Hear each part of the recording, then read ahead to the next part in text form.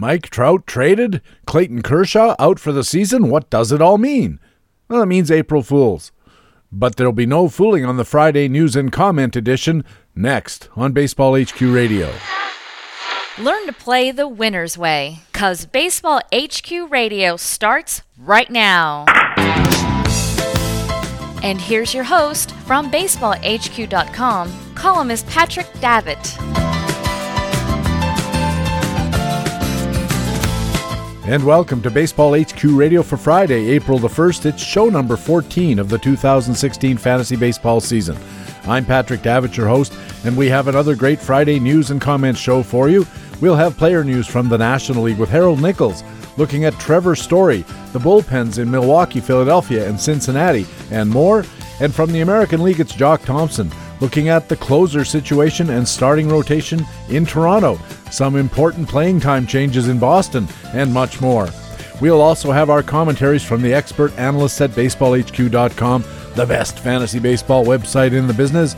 In our Minor League Minute, analyst Rob Gordon reports on Philadelphia right-handed starter Vincent Velasquez. In our playing time comment, Ryan Bloomfield looks at staying ahead of potential injuries in the San Francisco outfield, and Shane Green nabbing the 5th starter spot in Detroit. In our frequent Flyers comment, Alex Becky looks at Tyler White and Adam Conley. And in Master Notes, I'll be talking about my opening day resolutions. It's another big Friday show, and that's no foolin'. Thanks for joining us at Baseball HQ Radio. Hey, what do you say? The real games start this weekend. We gotta talk some baseball.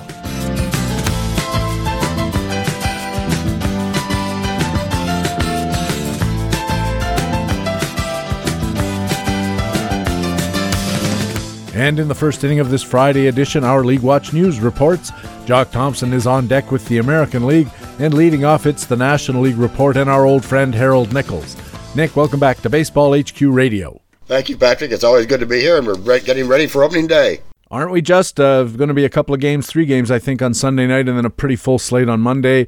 It's just a terribly exciting time of year, and of course, there's going to be a lot of drafts going on this weekend, so let's bring some people up to date, especially on those closer battles, which play such a pivotal role in how auctions and drafts are going to go. And before we get to that, though, Trevor Story in Colorado surprised quite a few people by picking up the shortstop job for the Rockies. This is covered in Playing Time today, and Stephen Nickrand's spring hitting wrap-up. Jose Reyes, of course, was put on leave pending the completion of a domestic abuse trial. Trevor Story bashed the ball during spring training, I think a 911 OPS in 45 at-bats, and he starts the year manning the shortstop position. What do we think of Trevor Story? Well, he does start the year manning the shortstop position, and a lot of excitement looking at his spring training at-bats, but of course the issue is that the number of at-bats you get in the spring is fairly small, so we're looking at about 45 to 50 at-bats and a very small sample size, and the kind of mix and match pitching things that you have, some minor league pitchers, some major league pitchers, so hard to put too much stock in those spring numbers. And I wouldn't get too excited about them. You go look at Trevor Story, pull up Trevor Story on Baseball HQ and look at his player link page, and what you'll see is here's a guy with some power, fairly substantial power projected, but the big hitch with Trevor Story is, can he get on base? We're looking at a projected on-base percentage of .286, a projected batting average of .231. So here's a guy who may have some power, but certainly is not going to sustain the kind of batting average he had in the spring, and that may eventually begin to tell on him. And of course, what we don't know at this point is what kind of a home road split he's going to get when he's playing in Colorado versus away from Colorado. So keep that in mind. And the other thing to look at is the Jose Reyes story is developing. We understand that charges against him have been dropped, although because his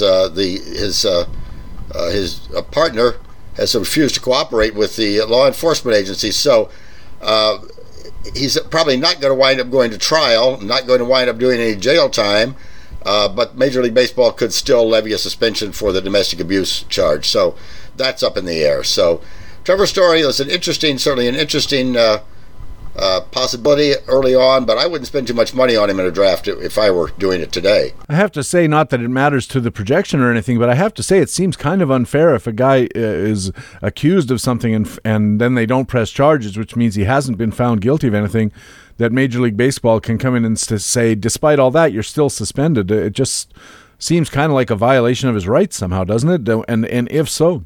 Yeah, it does somehow. And, then you've got, and certainly it may be one of those situations where he gets some kind of suspension and then appeals, saying exactly what you have just noted, and that's reduced. So it's still kind of a situation that's very much up in the air. Now, supposing Story can't hit in the early going or sets up a 275 on base percentage and doesn't hit the home runs that the team is expecting, he's a decent fielder. But suppose they need to replace him and Reyes is still under this cloud. Who else is there that Colorado could turn to play shortstop if Story doesn't measure up? Well, that becomes an issue. I mean, I don't think there's a whole lot there that they have behind him that could be that would be exciting for them. Let me put it that way. In this particular case, I mean, the Story is the man, certainly. I think for early on, they could, I guess, if that happens, turn to Descalso or Adams. Descalso is currently injured at the moment, so not a whole lot of backup right now in that Colorado infield. And then, of course, the next thing that happens is you start looking at, has anybody in the infield like LeMahieu or somebody like that ever played shortstop, and start shuffling pieces around.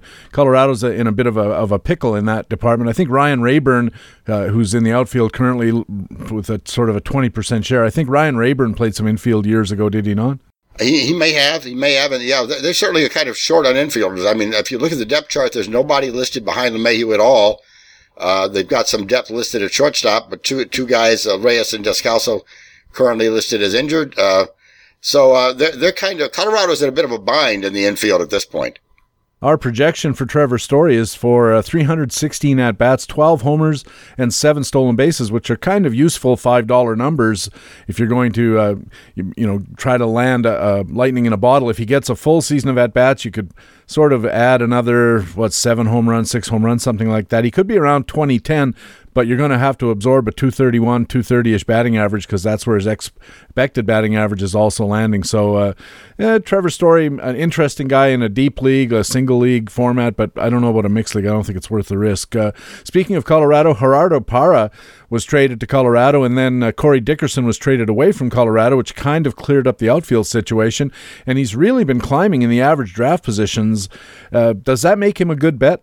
It's interesting because you get a guy going to Colorado, Gerardo Parra, and suddenly he shoots up the draft charts. And I think Matthew Cederholm had some interesting comments about that this week. He said, let's inject some reality into the situation. Where did Gerardo Parra play last year? He played in Arizona. He played in Baltimore. Park effects for left-handed hitters are not much better in Colorado than they are in either of those places. So you shouldn't count on a big bump in Colorado. And what happened last year was Gerardo Parra had a wonderful first half. A lot of power spike in the first half last year, but before that, 6 years of below average power. So what are you going to count on here? Do you expect that first half power bump, which did not carry into the second half, to suddenly come back? Or is he going to go back to being the Gerardo Parra of old, or of normal, which he's always been? And Parra also struggles against left-handed pitching. And so, that's another issue. He may wind up in a platoon. I'm not sure I'd be jumping on the Gerardo Parra bandwagon at this point just because he was traded to Colorado. You make an interesting point there about left-handers. I looked him up, and for the last 3 years, his OPS versus left-handers has been at least 150 points lower than versus right-handers, and his right-handed OPS is nothing to sneeze about either, and as much as 319 points lower than versus right-handers. So there's a real serious platoon split here that you would almost wish if you rostered him that they don't play him against left-handers because he's going to get, a couple of home runs and drive in a few runs kind of thing, but in the meantime, he's just going to kill you with all the other stats. You'd almost rather, as I say, have him just focusing in on hitting against right-handed pitching and sitting against left-handers, wouldn't you? Yeah, I would think so. I mean, the split is so bad that it's the kind of thing that you're much better off fantasy-wise if he's not playing against left-handed pitchers. And on the subject of power, you mentioned that sort of a career of below-average power. In fact, in 2015, even counting that first-half power spike when he hit all those home runs and got into double-digit home runs for the year for only the second time, His power index last year was only 104, which is barely above league average, and every other year that he's been in the majors has been below 100 or well below 100, down in the 70s and 80s.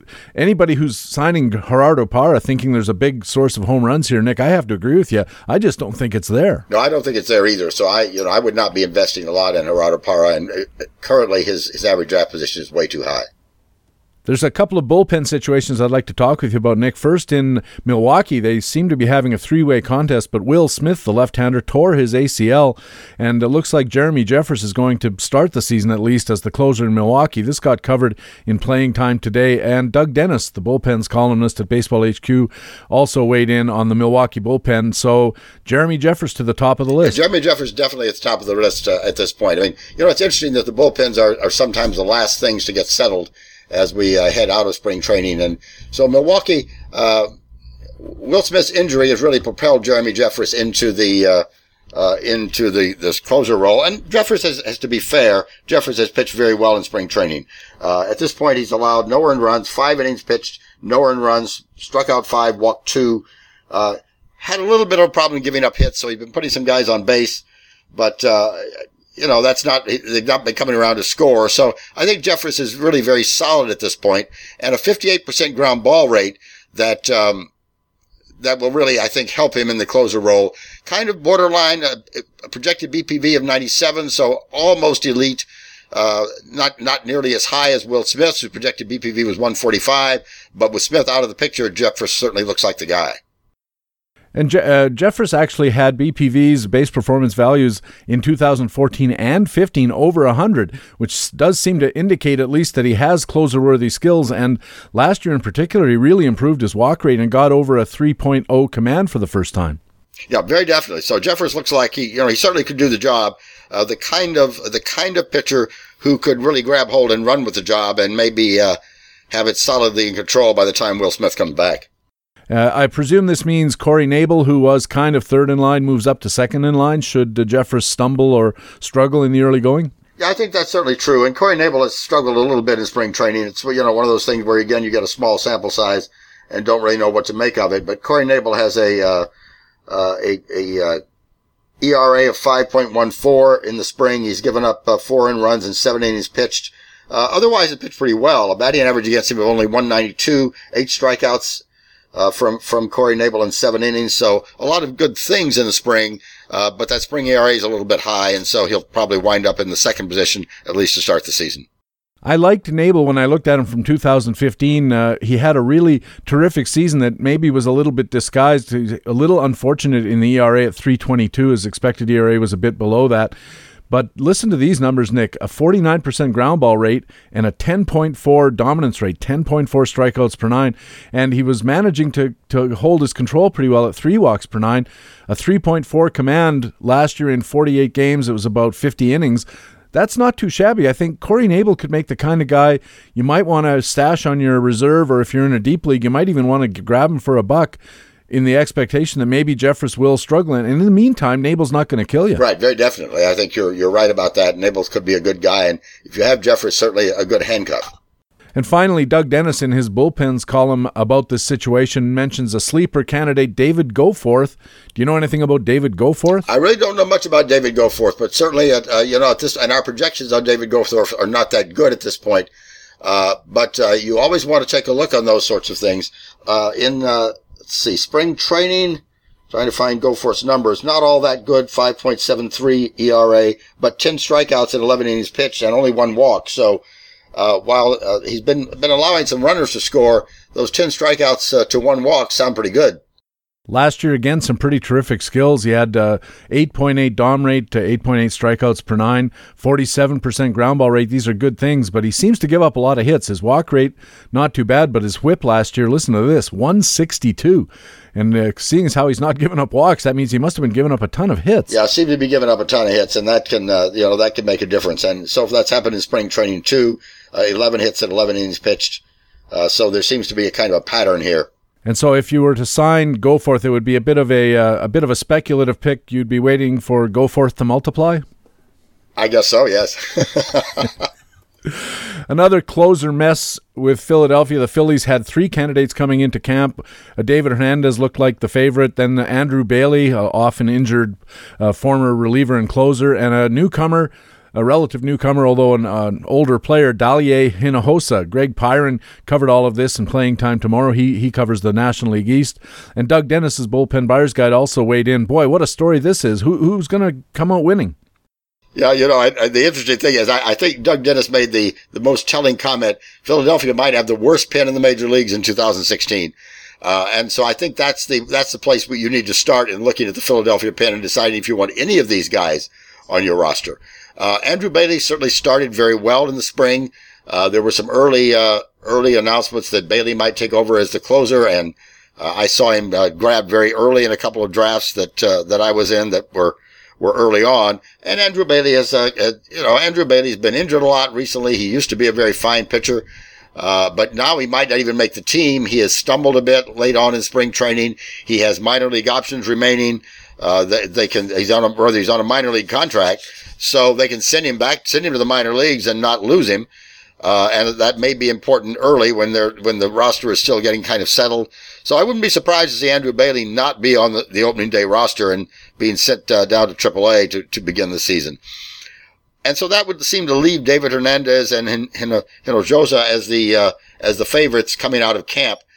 Hernandez has been the favorite all along. Certainly has the best projected BPV of the bunch, 106, projected 10.7 DOM, 3.0 command. Certainly perhaps something here for Hernandez as long as he stays healthy. Hinojosa, our projections on Hinojosa are not very good. A 23 BPV, a 4.93 expected earned run average, a 1.74 whip.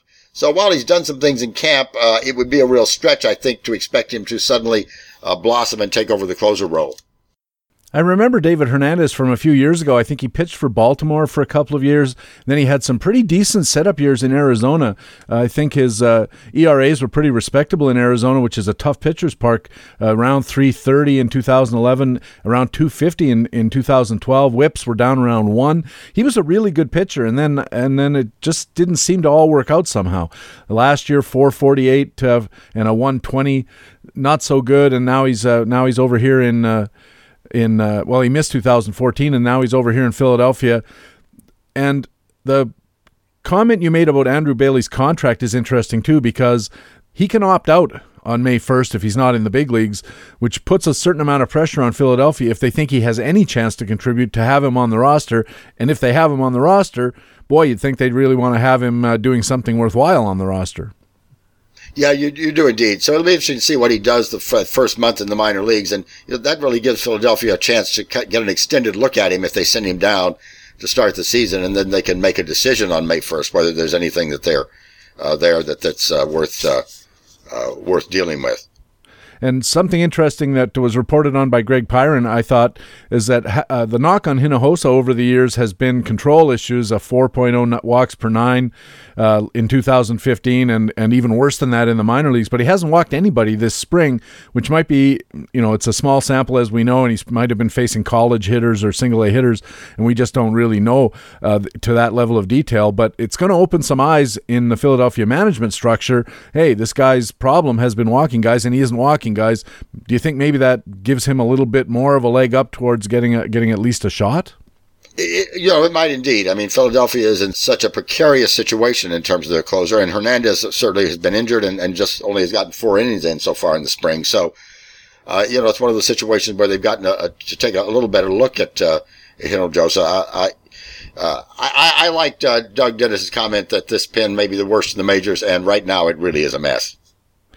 BaseballHQ is actually projecting Andrew Bailey to get half the saves this year, with Hernandez at 40% and Hinojosa at 10%. And, of course, it sounds from what you've been saying, Nick, that's a very adjustable situation, shall we say. It could change at any minute, really. Right, very, very definitely. I like Doug's comment. He says the Phillies do appear to have a week-to-week mindset about the role. So this could be a continually changing situation as the season progresses. And speaking of Doug Dennis, his column, the spring wrap-up column, also looked at the Cincinnati bullpen, and of course Doug's a Cincinnati guy, and he says for right now, J.J. Hoover, the right-hander, seems to have the closer role because he survived spring training, so I think how he put it.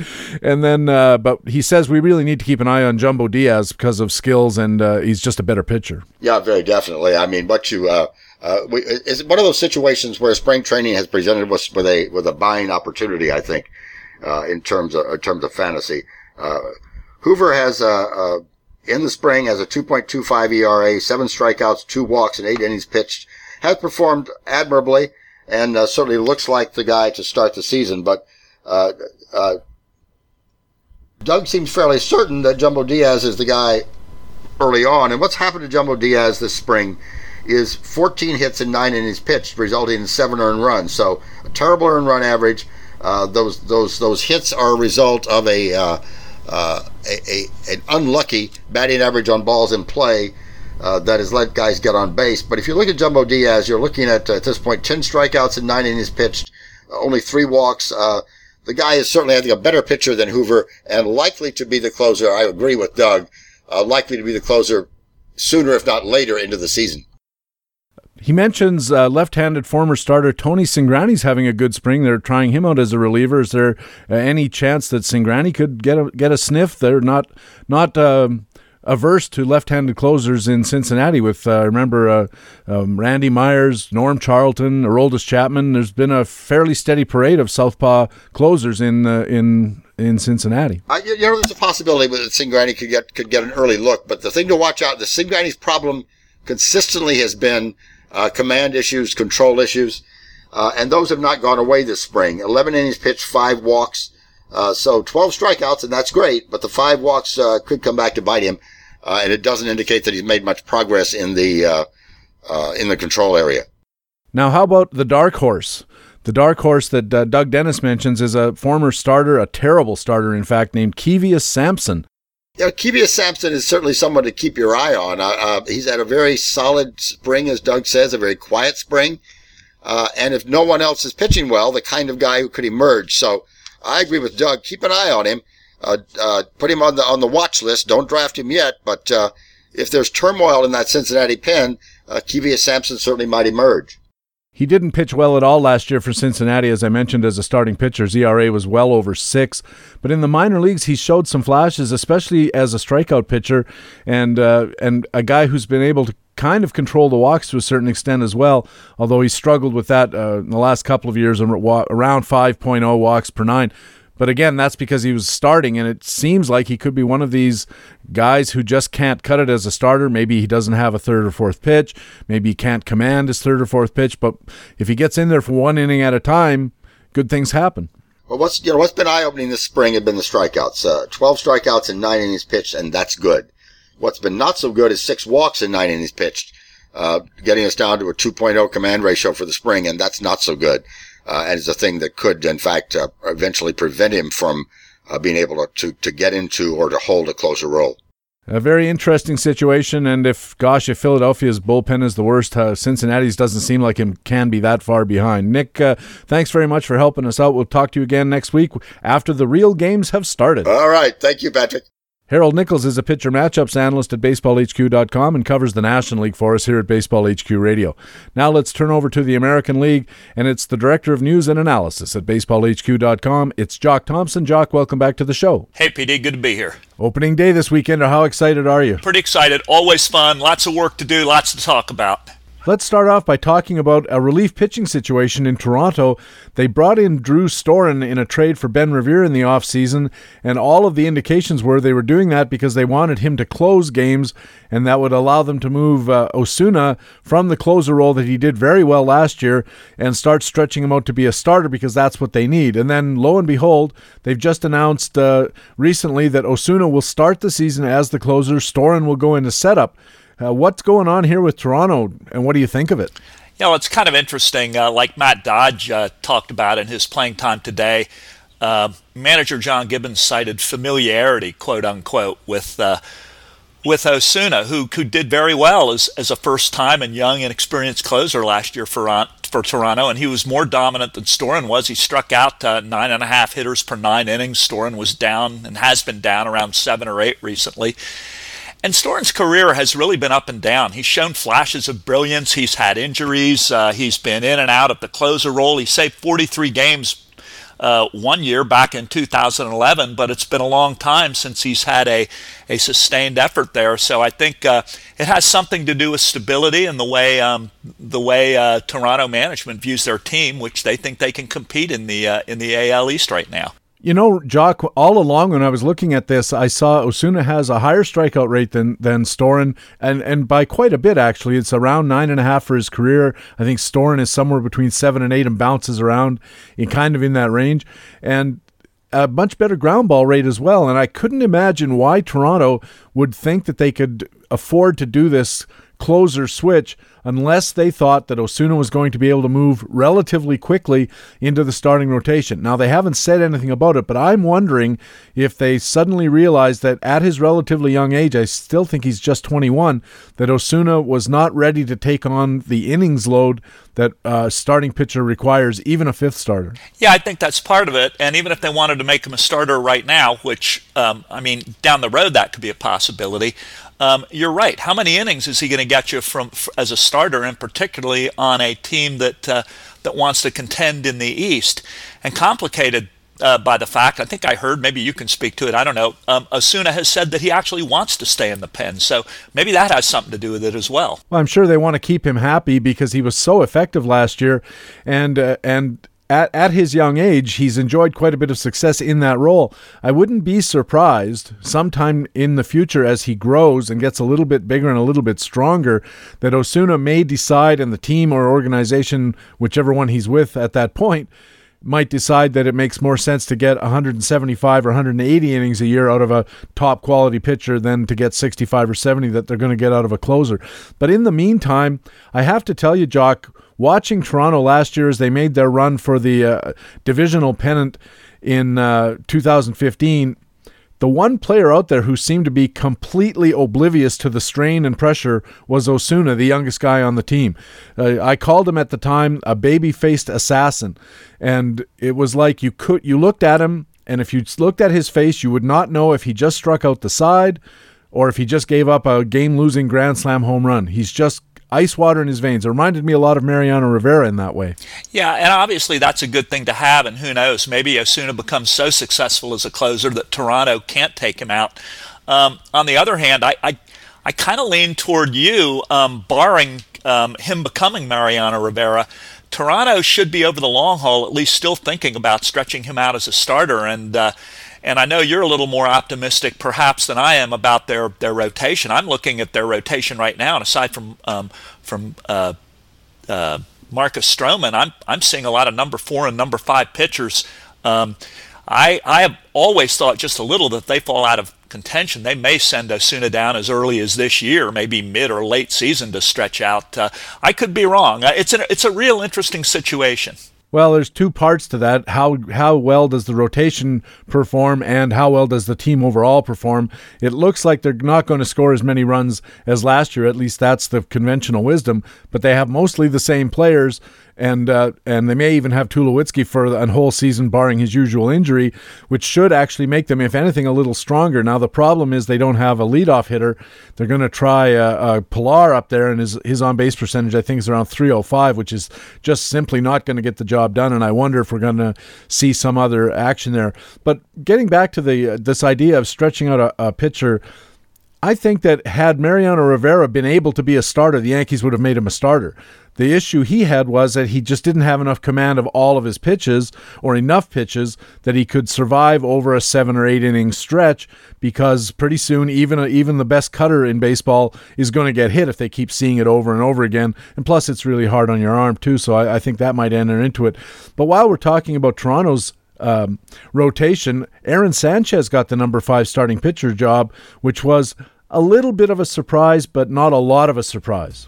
Yeah, he had a really good spring. Anyone who was watching this knows that.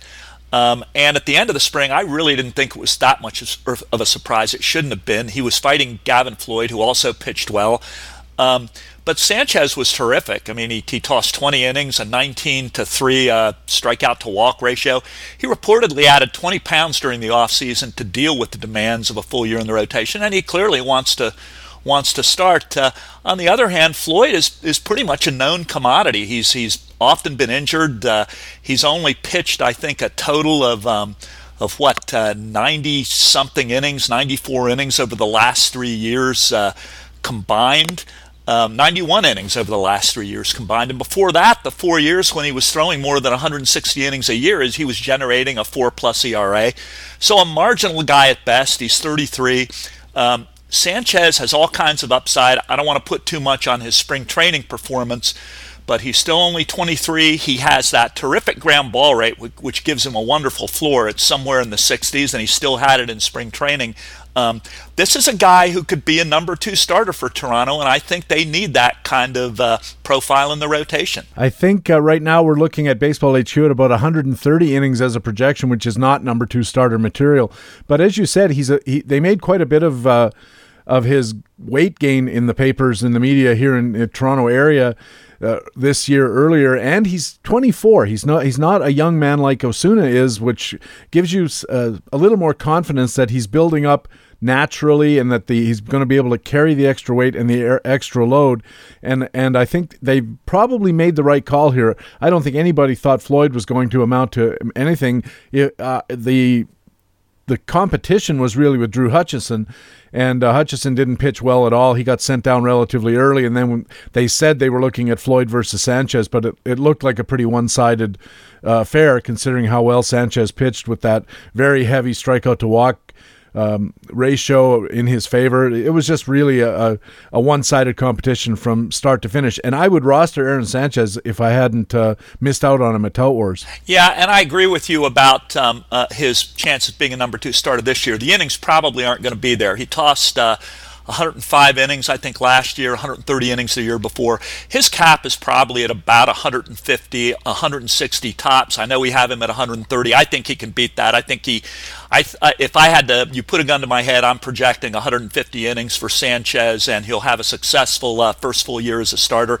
But down the road, I think he has very much top of the rotation upside. We're projecting a 140 whip, so Baseball HQ is not as excited about Aaron Sanchez as sounds like either of us, but certainly it's worth keeping in mind. I think he could be a much better pitcher than that. Otherwise, in the Toronto rotation, you're looking at Dickey, who I don't think is the kind of guy I want on my team. I did roster Jay Happ, who's coming into Toronto after a real career readjustment in Pittsburgh.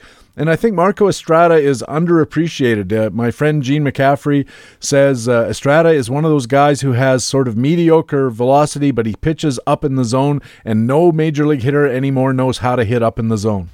Yeah, Estrada's an interesting guy. He's always had a big fly ball rate, and when he's good, he's very good. When he's bad, he gives up a lot of home runs. So a lot of guys like that in baseball. It'll be interesting to see how well Sandoval does pitching in what is a home-friendly park and in the AL East again. Yeah, you said Sandoval. I think you meant Estrada, and we're projecting him for 160 innings with a 3.94 ERA, 1.19 whip. It's a decent whip. It's kind of tough on the ERA because of the home runs. The Baseball HQ valuation projection is about $6. I wouldn't be surprised if he provides double that. But, of course, it's a crapshoot, and we'll have to wait and see. Let's move over to Boston, Jock. The big news here, speaking of Sandoval, was that Pablo Sandoval is going to be sitting on the bench instead of out there at third base. They're going to play Travis Shaw. And now, of course, my first question is, are they going to have to bring in Carpenters to reinforce the bench? But we talked about this last week, and you sounded at least skeptical that Boston would take a high contract guy like Sandoval and just tell him he's going to be riding pine. Yeah, this announcement really didn't surprise me. I mean, Sandoval, if anything, needed a fire lit under him. What I'm skeptical about is that Sandoval will be sitting on that bench, partly for the reason you just mentioned, the fact that they're going to have to reinforce that bench, but partly because of that contract, and also because if you look at his performance in recent years, it's lefties who've really given Sandoval problems. Even last year was his worst year against right-handed pitching. He still hit .266 with 10 home runs. He can probably still do that and more even now in friendlier Fenway Park. And as good as Travis Shaw has been, and he's been very good, and I think Boston will give him a chance to establish himself, he hit 249 against right-handed pitching last year, so they're really not that far apart.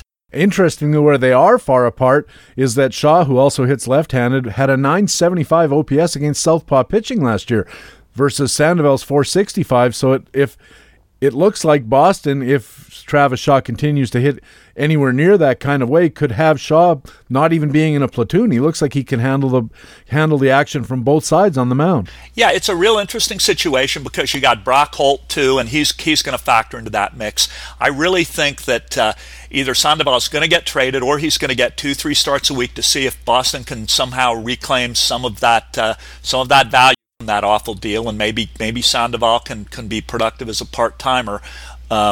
It's fascinating. Boston has a whole bunch going on there right now, including in their outfield. You mentioned Brock Holt. There are some other guys there. They acquired Chris Young, and now they've announced that Rusney Castillo, their big signing out of Cuba, will be riding the bench since sitting beside Pablo Sandoval, I guess, and maybe playing some fill-in here and there in left and center. This is a fairly big announcement to me. Rusney Castillo is getting drafted for, not hundreds of dollars in drafts, but he went higher than $1. What do you think is going on here with Rusney Castillo, and how does this affect his value? Well, Castillo's spring training performance was just more of the same that Boston had seen previously. Lots of ground balls. He wasn't hitting much of anything with any authority. I wouldn't even be surprised at all if he gets a minor league demotion just to see if there's any way Boston can jumpstart him with maybe more frequent playing time. And it's possible that he's still struggling with some of the culture shock that can last for a while with some imports. But this kind of performance now at age 28 suggests that his owner should be a little concerned, and even that he's a shallow league drop in some cases. Boston's got to be pretty disappointed with that, but fortunately they have some depth on the bench in terms of Brock Holt and Chris Young. Well, that raises the question, out of Brock Holt and Chris Young, who do you like? Do you like them both? What's going to happen with that?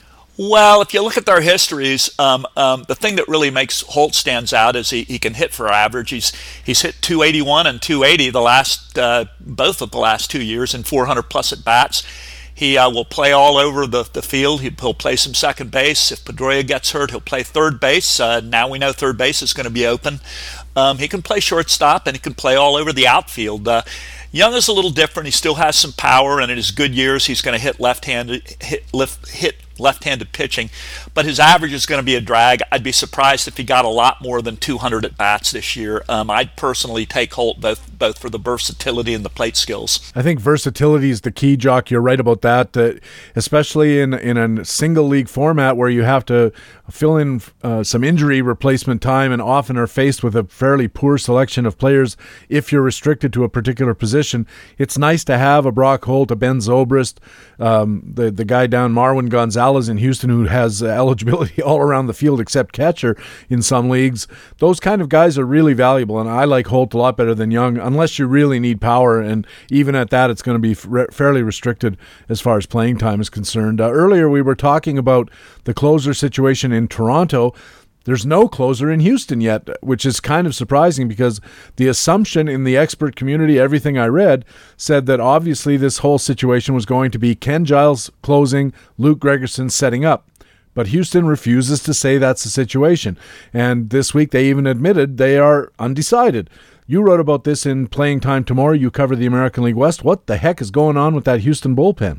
Well, part of this problem is Houston's own making. When they acquired Giles, even though it was clear that they intended him to handle the ninth inning, management didn't make a call then. They were mum as far as who was going to be the closer is. They had an incumbent, Gregerson, who did a credible, if not lights-out job as closer. He doesn't have the dominance that Giles have. And since then, Giles hasn't been great this spring. He hasn't exactly seized the job. He was scored upon in 5 of his first 7 outings. Gregerson has been out for most of the spring dealing with what is termed to be a minor oblique problem, but he came out his first outing and he struck out the side. And it's kind of an interesting situation. You have the veteran versus the youngster. Now we're down to dealing, or Houston's down to dealing with small sample outings, and this could actually go either way in 2016. I still think longer term Giles is going to be the guy, but it wouldn't surprise me at all if, at least at the beginning, until Giles seizes the job, that they give Gregerson the job for maybe a month or two. It's not like Gregerson is the classic kind of closer with those great strikeout skills and blowing people away. But what he does is he doesn't walk anybody. For the last couple of years, he's been under 2.0 walks per 9 for his control ratio, but his strikeout rate is only around 8. It gives him a nice command ratio of strikeouts to walks, but it's not classical closer stuff. Having said that, he's been really successful. He got 31 saves last year and was very consistently good out of the bullpen for Houston. And it must make everybody nervous. I think Houston aspires to win that division. Yeah, well, and on the other hand, actually, Giles, as we both know, I think Giles did have the job in the second half in Philadelphia last year, and he was lights out. So what is this going to do to Giles' confidence? So Houston's in a bit of a pickle right now. I'm not a big one for confidence. I'd be more concerned if I was Houston about whether it'll just make him mad, and he'll just say, "Look, I want out," in the way that modern ball players often do, because they have the whip hand given the contract levels and so forth. Although he's a young guy, probably salary constrained at this point. It's a pretty interesting situation, and it's something that I think that everybody needs to watch, because if they start with Gregerson and then he doesn't do well and Giles backs into the role, will Giles be effective because he's going to have his nose out of joint? There's a lot of stuff going on here. And these are people, after all. They're not machines, when we sometimes lose sight of that. And finally, Jock, in Baltimore, they made something of a splash in the offseason, hiring Hyun-Soo Kim out of Korea. And now it looks like they're sending him back. Yeah, it's kind of a fascinating situation. They signed him to what I think a couple-year contract. He really struggled at the beginning of spring. He's hit a little better recently, but all of his hits have been singles, and he hit for a little more power than that in Korea with 28 home runs. He wasn't expected to be a huge power hitter here in Baltimore in the United States, but I think Baltimore expected more. And in the meantime, Joey Rickard, Rule 5 pick, has been one of the stars of the camp. He's stolen some bases. He's gone 20 for 51, and right now we have him projected to get more playing time than Hyun-Soo Kim. It's a very weird situation. And Rickard as you said, he's a Rule 5 pick. And while he's a star in camp, do you think that people should be really aggressively going out to grab Joey Rickard, given his sketchy background in the major leagues at the level we're kind of expecting him to play? Well, aggressively, no, because again, like you said, he's a Rule 5 guy. But I've looked at his minor league record, and his base running skills are pretty decent. His plate skills aren't terrible.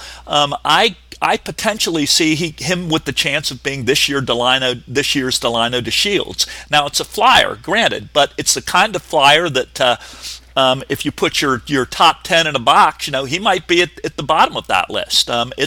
If you can get him for a cheap enough price, why not? Baseball HQ has him projected for 50% of the one of the outfield playing time slots, or maybe a couple of them here and there, which is third on the team. They've got Kim still down for 35%, but that could really shrink if they just cut bait and send him back home. Of course, Adam Jones will dominate out there, but it looks like Joey Rickard is somehow standing there thinking he might be close to a full-time player all of a sudden. Yeah, exactly. And if you look at those 16 bases, and that's what I meant by checking out his minor league numbers, he has good base running skills. And 16 stolen bases from the American League, that's pretty much gold these days. Boy, is it ever. Stolen bases hard to come by. It's going to be somebody who's going to go in drafts this weekend, I'm sure of it, and probably his price has jumped up pretty considerably. Jock, thanks a million for helping us out this week. Enjoy opening day, and we'll talk to you again next Friday. Okay, PD, thanks. Jock Thompson is the Director of News and Analysis at BaseballHQ.com and covers the American League for us here at Baseball HQ Radio. Our commentaries are coming up. Stay with us on Baseball HQ Radio. I'm Ray Murphy with a special draft day offer for listeners of the Baseball HQ Radio podcast. Over the next couple of weekends, fantasy baseball players like you will be heading into drafts and auctions from Arcadia, California to Yazoo City, Mississippi, and from Albany, New York to Walla Walla, Washington. We want you to take BaseballHQ.com into your draft room to help you come out with a winning team. Baseball HQ has a complete set of draft tools to help you have the best draft you possibly can. For straight draft players, we've just updated our comprehensive straight draft guide. For auction players, our custom draft guide lets you set your league's parameters, not just for scoring categories, but for hitter-pitcher splits, category weights, position scarcity, and much more. And then you get customized player value projections that will put you miles ahead of all those guys in your league with their magazines. And every fantasy drafter will be able to use the spring training wrap-ups in our Buyer's Guide columns, the news and analysis in our playing time coverage, strategy ideas in our gaming columns, ongoing performance analysis in our regular facts and flukes columns. Even our industry-recognized fantasy research can give you the edge. Would you like to know how catchers influence fantasy value for pitchers? Our new study on framing will tell you exactly that. And if you like to play some long shots, and we all do, you'll get valuable insight from our speculator column. All of this and more is yours at BaseballHQ.com, and we have a limited time offer for Baseball HQ Radio listeners. We'll give you a $10 discount off any subscription. Just enter the code HQRadio, all one word, in the coupon box at checkout. Remember, that's HQRadio, all one word, in the coupon box at checkout to get $10 off a draft prep or full season subscription to BaseballHQ.com. Act fast, because this offer ends at 11:59 p.m. on Sunday, April 3rd.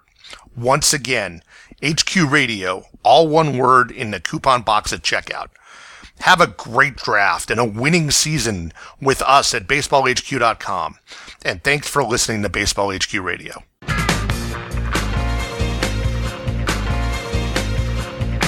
Hey, welcome back to Baseball HQ Radio. I'm Patrick Davitt. Just before we get to our commentaries, I just want to talk briefly about BaseballHQ.com, our Playing Time Today columns.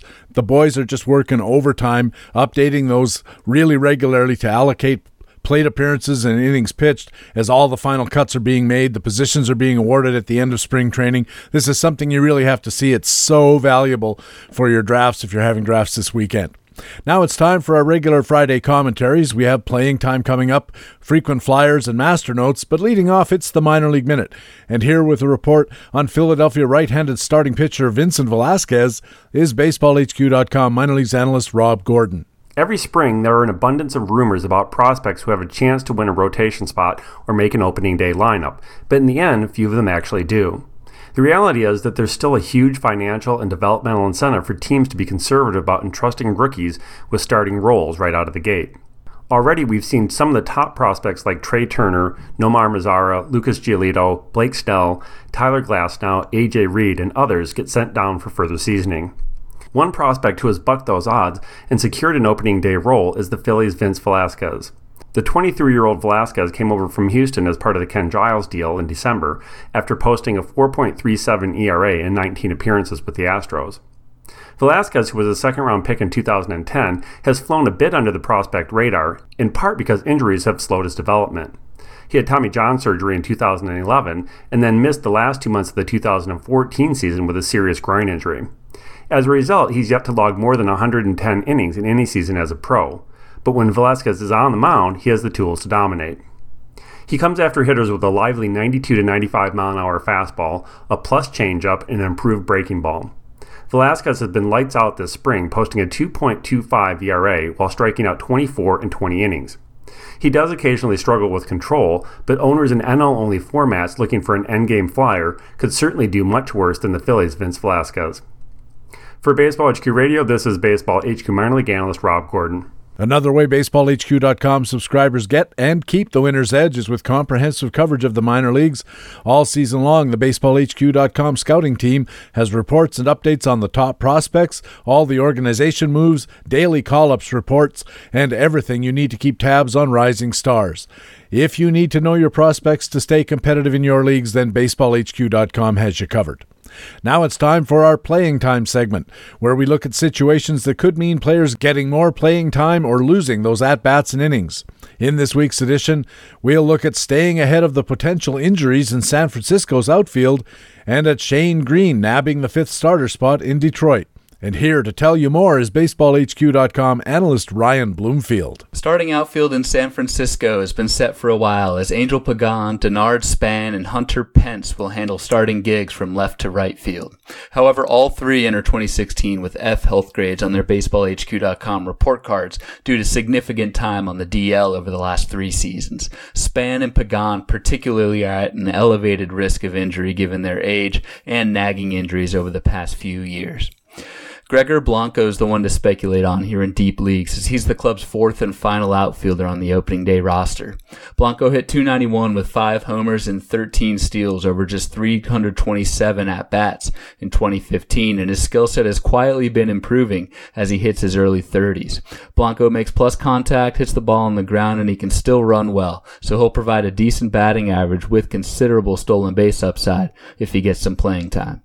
We like to look forward in our playing time tomorrow columns on BaseballHQ.com, and San Francisco's outfield is a perfect example of being ahead of the curve, especially in deep leagues. If you're short on speed and have room to stash Gregor Blanco, he could pay off big once the injury bug hits by the Bay.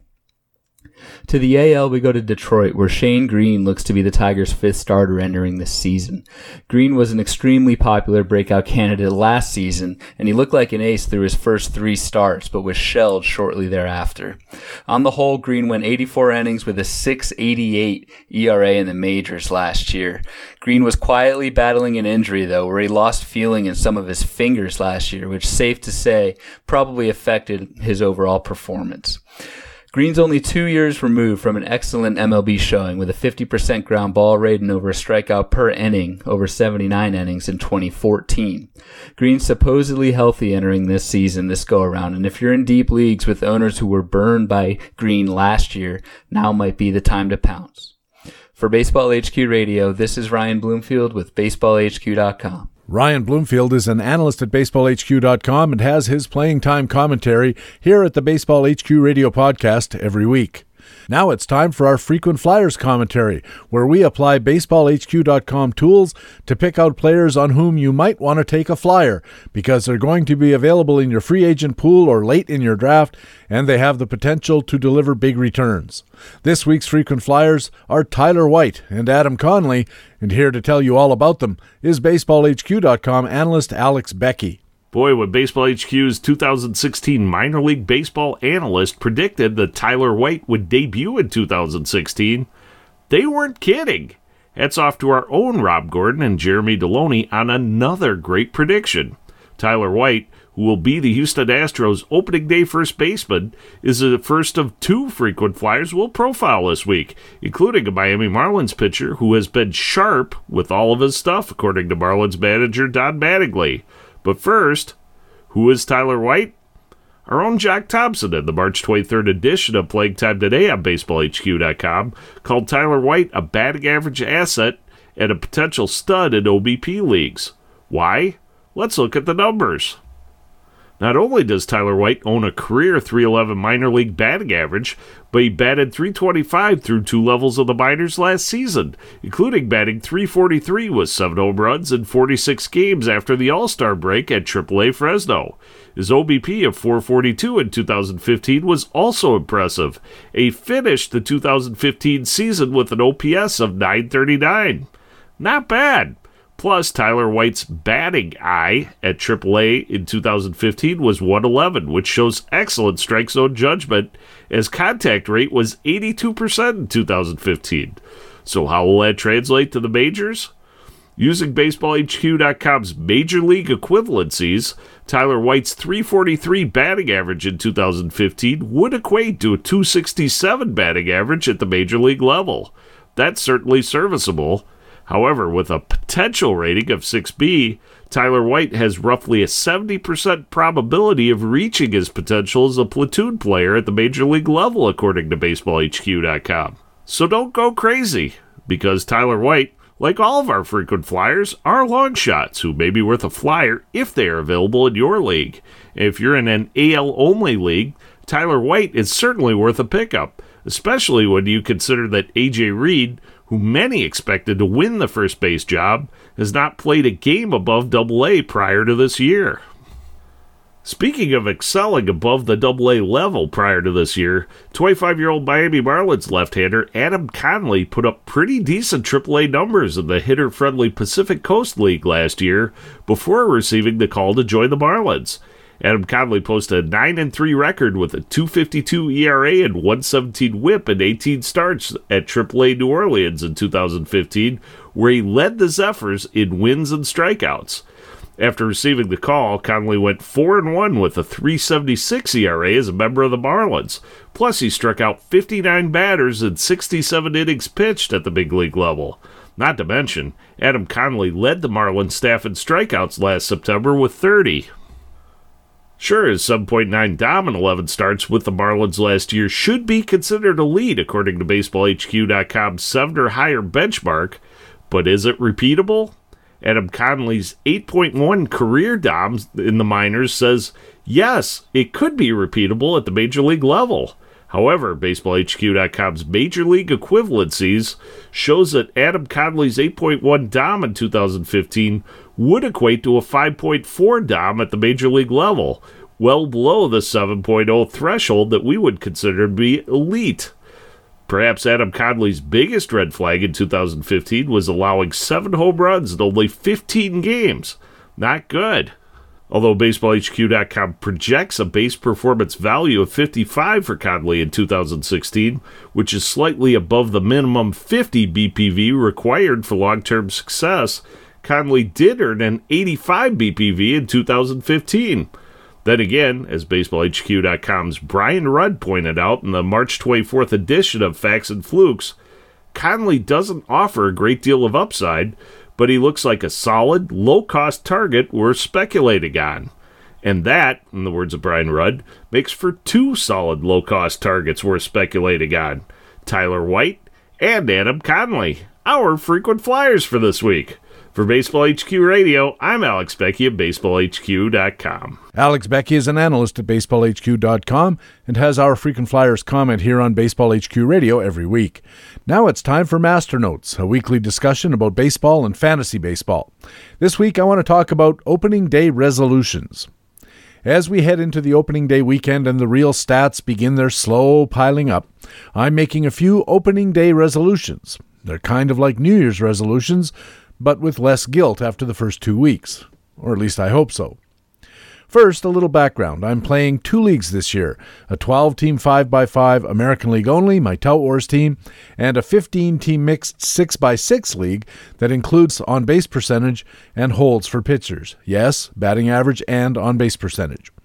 So without further preamble, besides eating fewer Pringles, walking the dog farther than the end of the driveway, and learning to play the piano, here are my 4 resolutions for opening day 2016. Resolution 1, get active and stay active. This one actually sounds like a New Year's resolution. In past years, I think I've relied too heavily on my draft and not been diligent enough about in-season management. We've learned through some good research that something like 25% of our final stats are not going to be drafted. For some owners, it's even more than 25%. That means it's going to be a top priority for me to stay, well, if not ahead, at least equal with my competitors in monitoring the free agent pool and the day-to-day activity at the major league level. I'll really be relying on BaseballHQ.com's scouting section, especially those daily call-ups reports. The usual wisdom is that paying attention is more important in single-league formats because of the thinness of the free agent pool.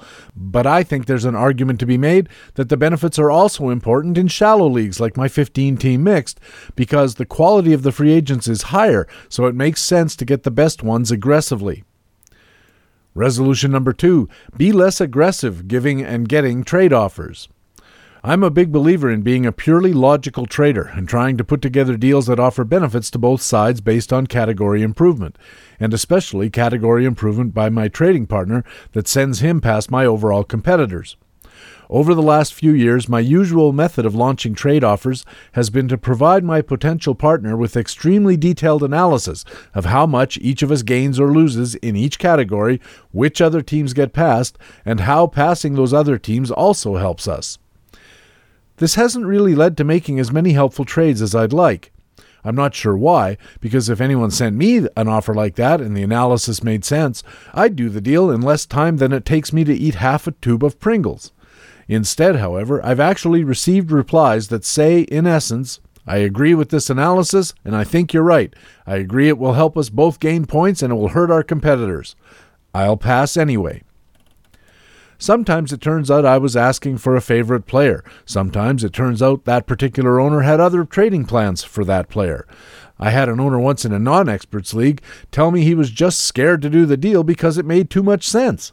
And no, I wasn't in a league with Dave Stewart or Ruben Amaro. He said my ability to parse the details of the trade made him think that I knew something he didn't. And in fact, I did know something he didn't, that making the trade would help us both, just like I described. So this year I'm going to take a different approach. I have the feeling that trades are best begun gently, so I'm going to emulate the trade offers I usually get, which are typically vague and offer benefits only in the extreme abstract. You look like you could use some pitching. What would you offer me for Phil Hughes? And while I'm pretty sure I will never again trade for Phil Hughes, I'm going to try to keep the conversation going by asking in very general terms about someone else. And I'm going to keep the detailed analysis to myself. Resolution number 3, take in more games. One of the hazards of thinking and writing about fantasy baseball is that it moves appreciation of the real games with real players on a real field into some kind of subordinate position. So this year I definitely intend to watch more games, both live and on TV, and especially to listen to more games on SiriusXM or MLB.com. Now, I don't believe I'm going to pick up any of the nuances of Jay Happ's delivery from my 500-level seat high above the field at Rogers Center, nor from the radio, of course, but I should watch more games. Since my tout team has a few mini stacks, I've got several players each from Detroit, Oakland, and Tampa, I could even nip down to Toronto once in a while and see a game or two from each of them. There might also be some useful intel from the broadcasts, especially now that Harold Reynolds isn't involved in any of them. Radio broadcasts can be extra useful in this regard since many of them now have local beat reporters as guests in the booth. You sometimes see this on TV as well. It's common to hear from experts that the players are just the roulette balls in our game, and we should consider them as such. And in fact, that's what I've been doing for a very long time. So this year I'm going to try something different. I'm going to keep track of them as athletes and people, too. And finally, resolution number 4. I'm going to take it all less seriously. For too long, I've lived and died with every night of baseball action. I've snapped at my kids because John Burkett had just given up 9 earned runs in 2/3 of an inning. I've been despondent because my hitters went a combined 2 for 38, with no homers, no steals, no RBIs, no runs. I routinely get very angry at managers who pull my pitcher when he's tied or leave him in when he's tied. And it all depends on the outcome, which is just unfair and dumb. This approach is even less healthy than Pringles, so this year it's going to be different. I'm still going to try hard, as I've noted, and I'm still going to be diligent. But I'm also going to try to remember that, hey, it's just a game, that nothing much, is riding on the outcome, and that, above all, it should be fun. And if it isn't, I think I'm doing something wrong. For Baseball HQ Radio, I'm Patrick Davitt of BaseballHQ.com. You can get Master Notes delivered to your email inbox every Friday in the weekly free Fantasy Friday e-newsletter. Just go to BaseballHQ.com and sign up. Of course, we also have Master Notes here at Baseball HQ Radio every week. And that's Baseball HQ Radio for Friday, April the 1st. Thanks very much for taking the time to download and listen to show number 14 of the 2016 fantasy baseball season. I want to thank our regular commentators from BaseballHQ.com, the best fantasy baseball website in the business. Our Market Watch commentators were Harold Nichols and Jock Thompson. Our Minor League Minute analyst was Rob Gordon. Our Playing Time commentator was Ryan Bloomfield. And our Frequent Flyers commentator was Alex Becky. I'm Patrick Davitt. I hope you enjoyed Master Notes this week. And of course, I always hope to see you on the BaseballHQ.com subscriber forums. Also, remember you can stay in contact with Baseball HQ on Facebook and on our Twitter feed at BaseballHQ. You can also subscribe to my personal Twitter feed at Patrick Davitt.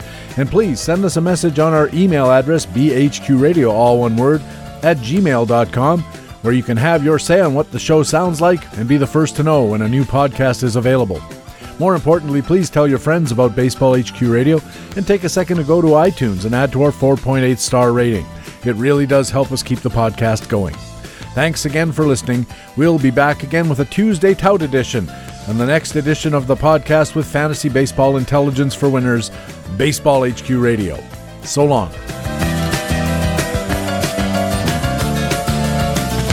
Baseball HQ Radio is a weekly free podcast available through iTunes and other podcast aggregators, or directly from BaseballHQ.com, where we have an archive of past shows as well.